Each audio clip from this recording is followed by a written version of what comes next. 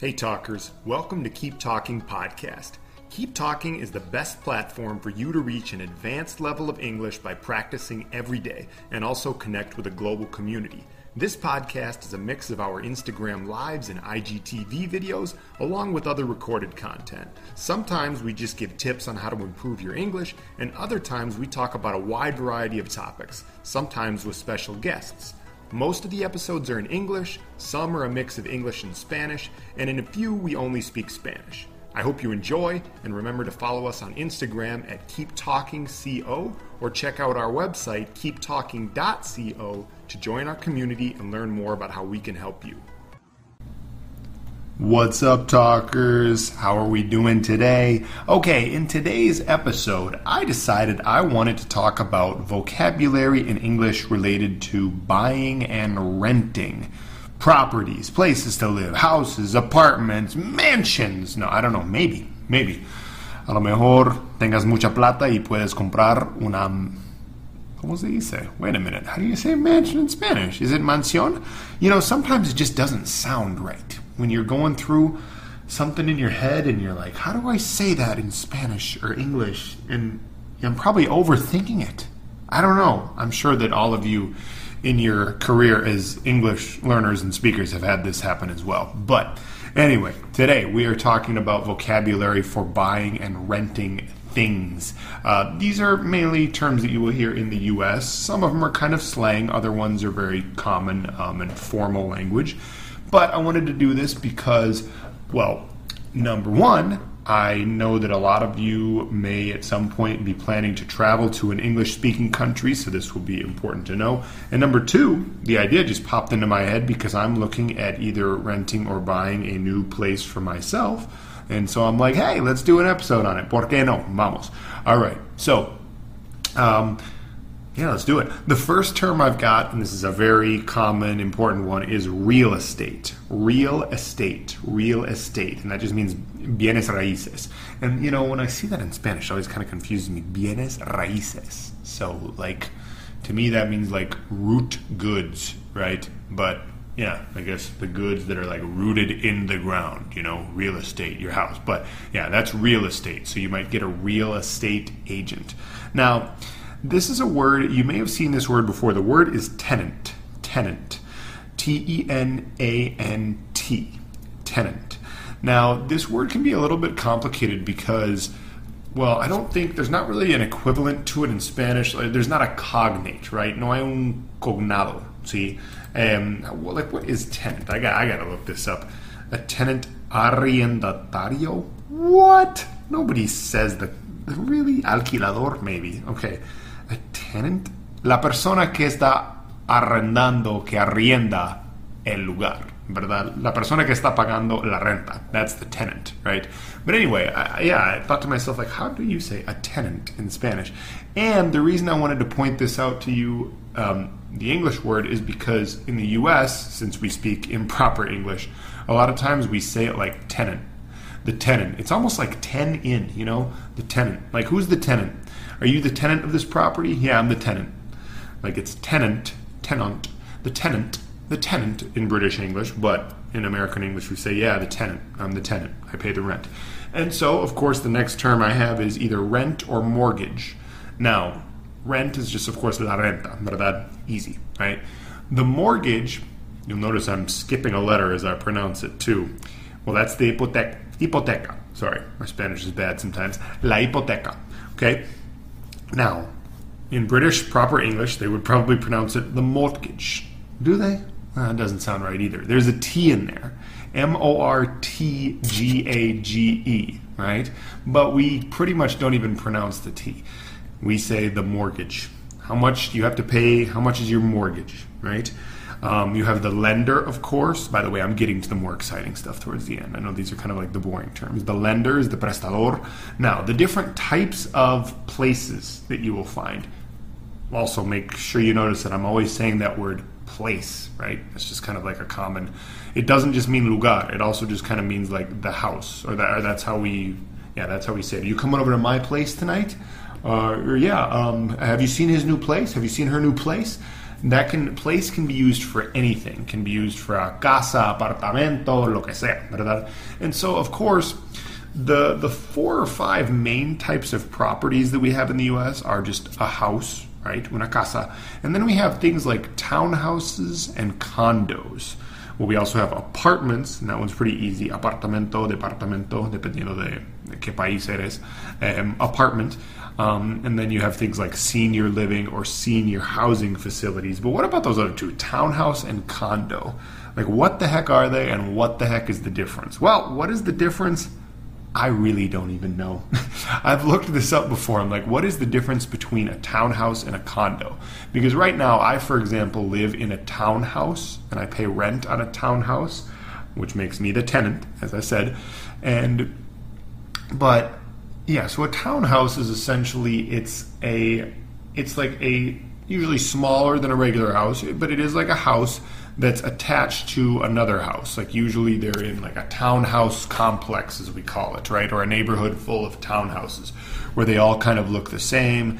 There will be multiple ones attached together, but it is sort of like having your own house. It's nice. I like it. But then, like, what is a condo? There are some small differences, a condo or a condominium, but to me it honestly seems like the same thing. And honestly, when I Google it, Google like doesn't even really know the answer. Google's like, well, let me refer you to this article here, and there's some highlighted areas about the differences between a townhouse and a condo, but I don't really know. I'm just tracking your every move. My name is Google, and I don't know the difference between a townhouse and a condo. Woo! Okay, rambled a lot there. Townhouses and condos are almost the same thing. They're sort of like in between an apartment and a house. And of course, typically you rent an apartment, but you can actually buy an apartment. You can buy a condo or a townhouse, or you can rent it, right? And you can rent a house as well. So in the U.S., you can buy or rent really all of these. Now, when you go to buy or rent, you're going to be looking at a lot of different things. The first thing you're going to be looking at is the floor plan, right? What is the Spanish term for the floor plan? El plano de planta? El plano de planta. That just really sounds to me more like estamos cultivando, cosechando cosas. El plano de plantas? What? Really? Maybe. Okay. Anyway, the floor plan. Yeah, how many bedrooms does it have? How many bathrooms does it have? How many square feet is it? Etc., etc. Then you'll also look at the amenities. The amenities. Now, when I put this into my translator, since my Spanish is just terrible, and I don't know any of these words sometimes, I get servicios or instalaciones or comodidades.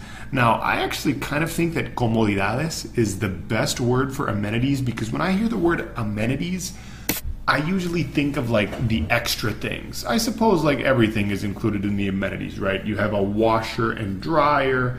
Do you have a fitness center? It's funny how that's like the second thing on my mind, because I'm very into fitness, obviously. Do you have parking? Do you have, I don't know, a guest lounge, free Wi-Fi? Who knows? Like the amenities, the servicios, or the comodidades. I think they're the comodidades, the things that make you cómodo or cómoda. Anyway, then you've got utilities, which, well, that's basically like servicios or utilidades, and you really want to make sure you know which ones are included. So water, gas, electricity, heating, I can't think of what else, but you know what I mean.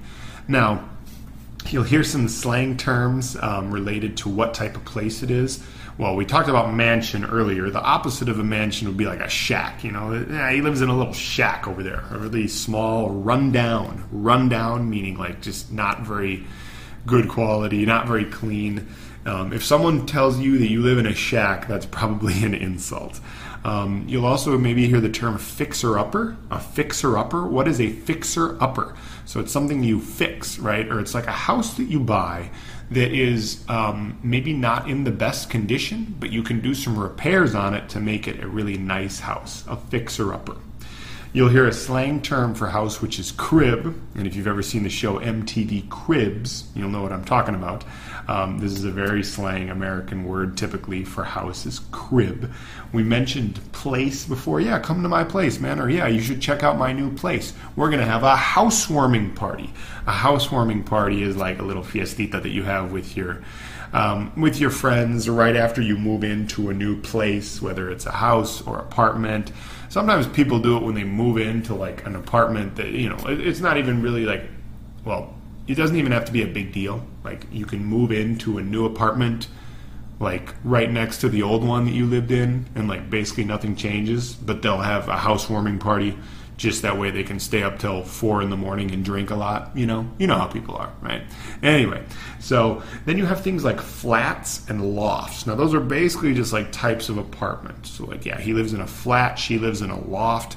And I mean, I don't even know the definition of these. Heck, it's hard. I feel like sometimes they're just like thrown out there, like, yeah, I live in a loft. Like typically a loft is something I think that's on a higher level, but don't quote me on that. Lo más importante que deberías saber de este episodio es que no deberías estar 100% seguro de nada de lo que digo. Anyway, but a flat or a loft just basically means like an apartment that someone lives in. You'll hear things like high rise. Now, this is why I think that loft is usually someplace that's going to be high up, because you'll hear like high rise lofts, right? They live downtown in a high rise building. Uno de esos rascacielos apartamentos. Making up words now, but one of those big, tall buildings with a lot of apartments. A downtown, typically they're downtown, right? A downtown high-rise apartment building, or almost like a skyscraper apartment building. And then the last term I had on the list, and these are in no particular order, but down payment, pago inicial. It makes more sense in Spanish, right? Like the initial payment, el pago para iniciar, the down payment. Yeah, how much are you going to put down on that? How much, what do you put down? What do I have to put down? That's like the slang way to say it. What's the down payment on that? The down payment. I have no idea why they decided to call it el pago de abajo, the down payment. But you get what I mean. So el pago inicial is the down payment. All right, talkers. I hope this was kind of useful, and if it wasn't useful, I hope it was kind of entertaining, and if it wasn't entertaining, well, then I hope you have a better rest of your day than the 10 minutes of listening to this podcast. No. Thank you for listening, talkers, and we will talk again soon. Thanks for listening, talkers. Remember that Keep Talking is the best platform for you to reach an advanced level of English fluency and connect with a global community. Remember to follow us on Instagram at KeepTalkingCO and check out our website, keeptalking.co, to join our community and learn more about how